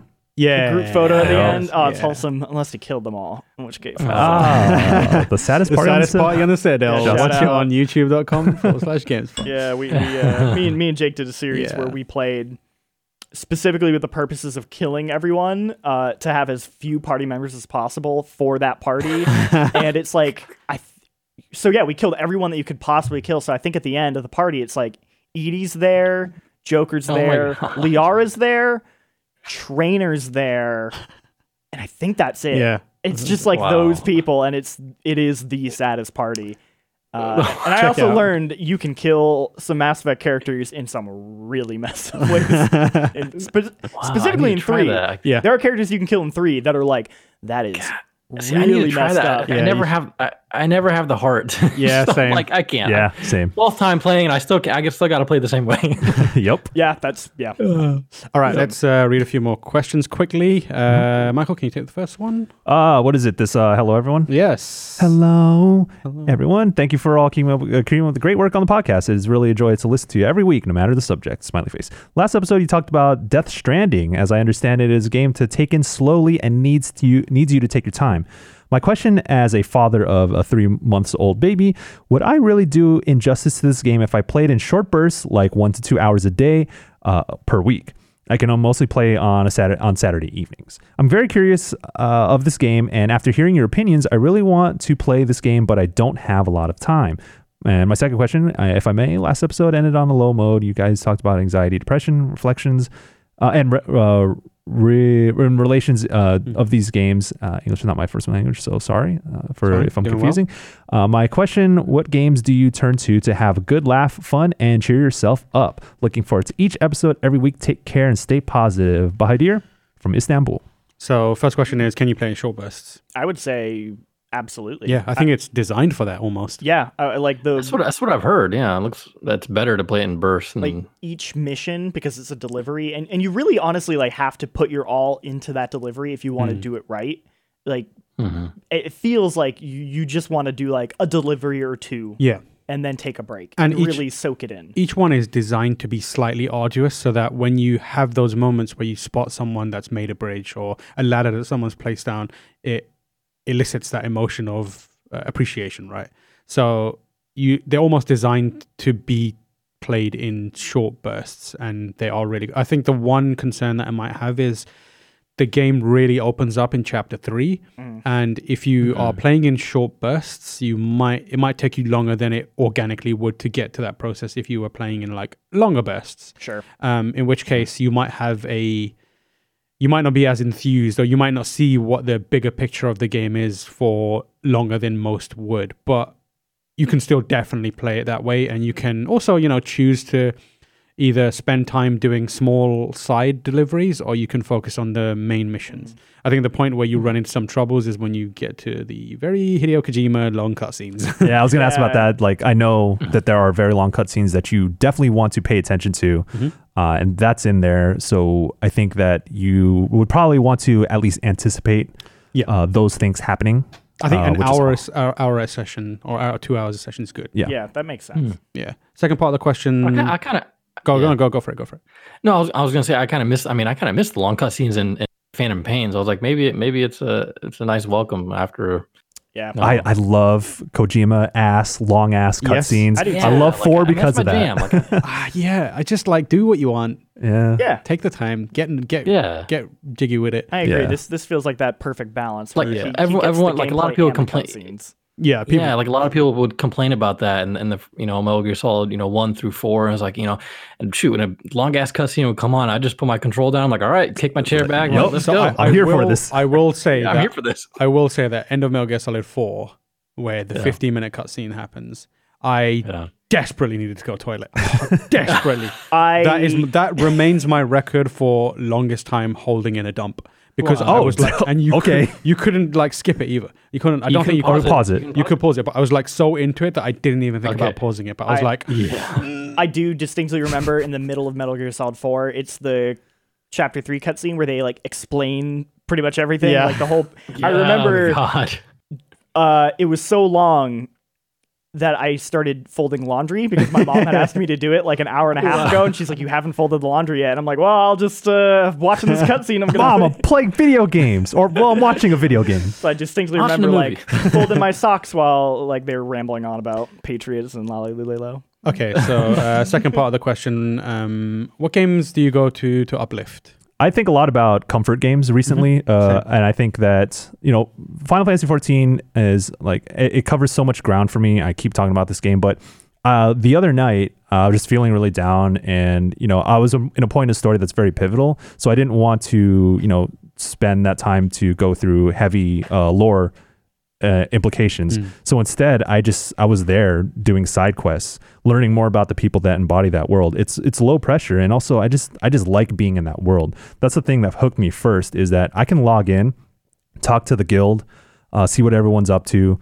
maybe run a few dungeons with them, but also chill and craft and gather and just listen to the music and just enjoy what that world is giving me without feeling the pressure of going through a quest or a high level raid. And I really appreciate how Final Fantasy 14 has done that for me, but also rhythm games. I think that's my go-to. With Persona 3 Dancing in Moonlight was last year, was one of my favorite games of that year. I can't forget how much that game gave to me. You might look at it and be like, it's like a silly rhythm game based on Persona 3 or whatever, but I connected with that game on a whole nother level because of the remixes and the music, but it came at just the right time, and I found a lot of comfort in just playing those songs, listening to remixes of songs that I absolutely love, and seeing those characters just chilling, because there's no pressure in that game. You're just like, there's just social scenes and you're just chilling and playing a dope rhythm game. And I find that a lot, and also Miku games, the Miku Project Diva games. So those when I'm feeling down, play some rhythm games, chilling Final Fantasy 14. That's what it is. What about you? Oh, me? Yeah.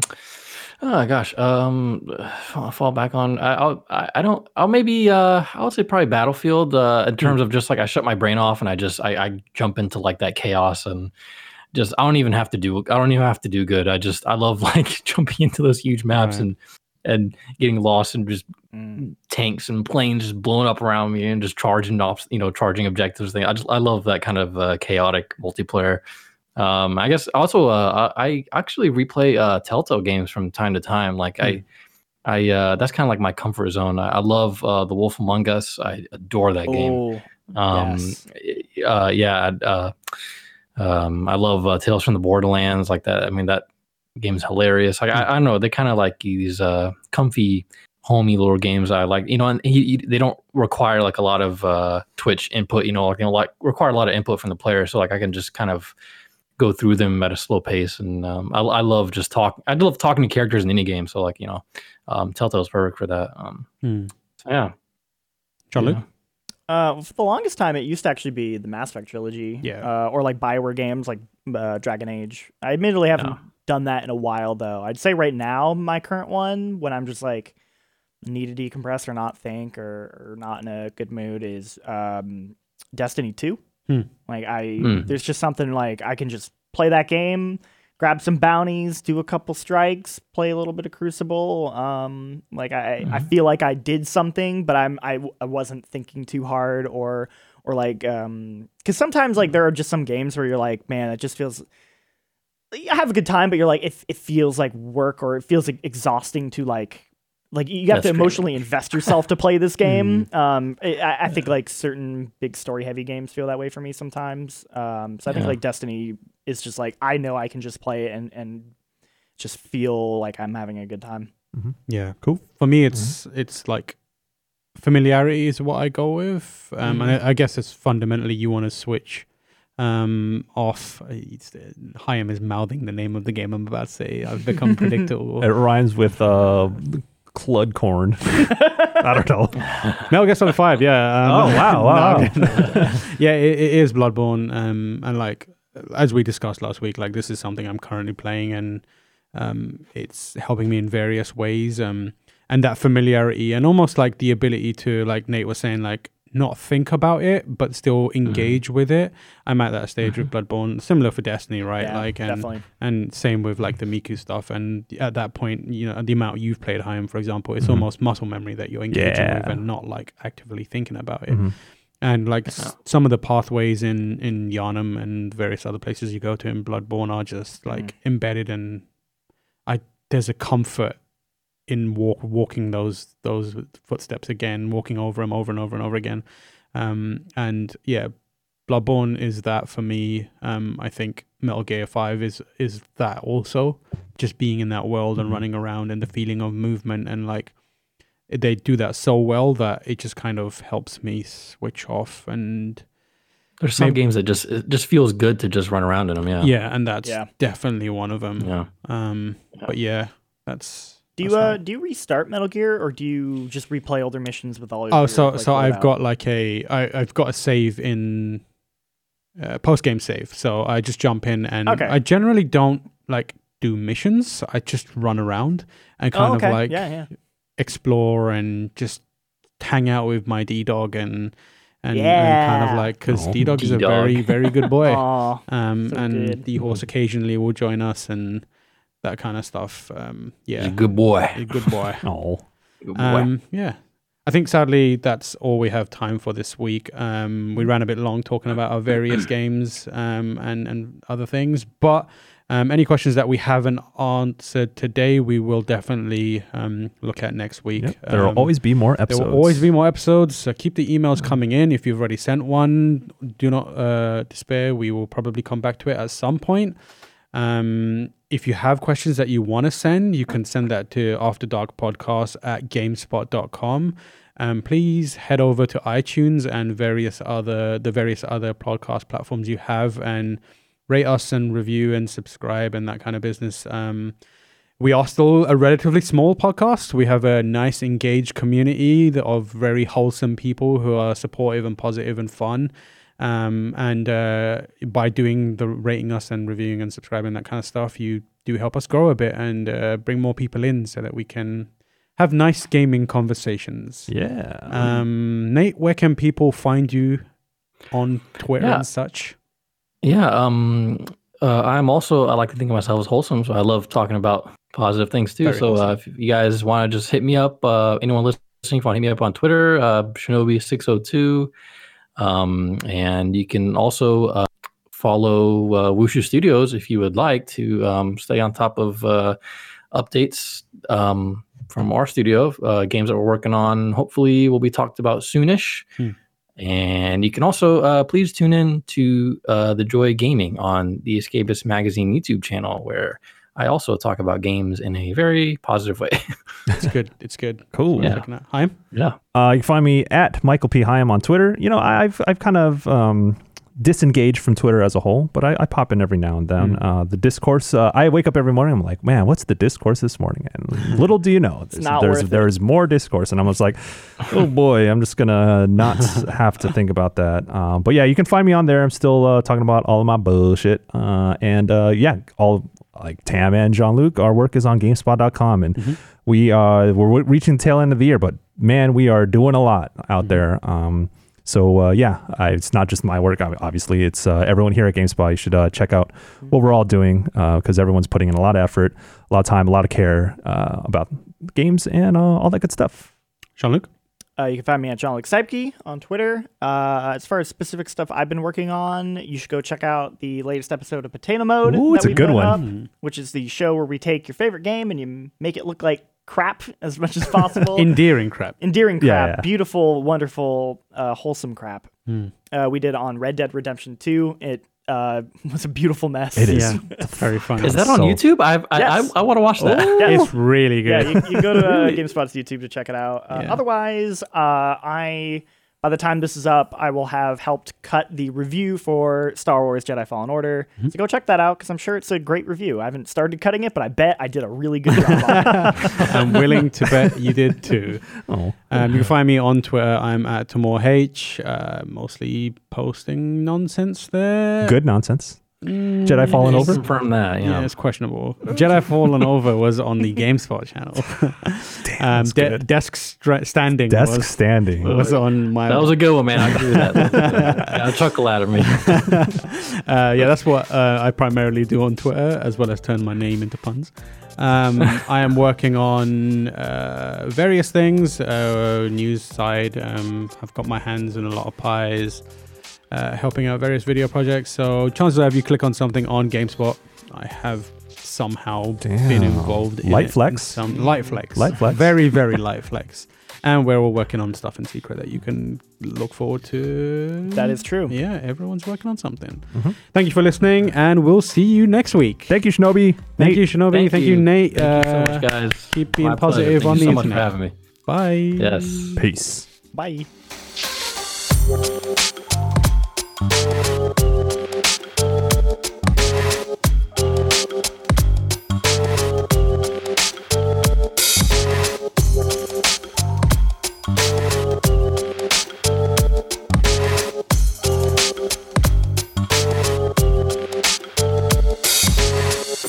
Wow.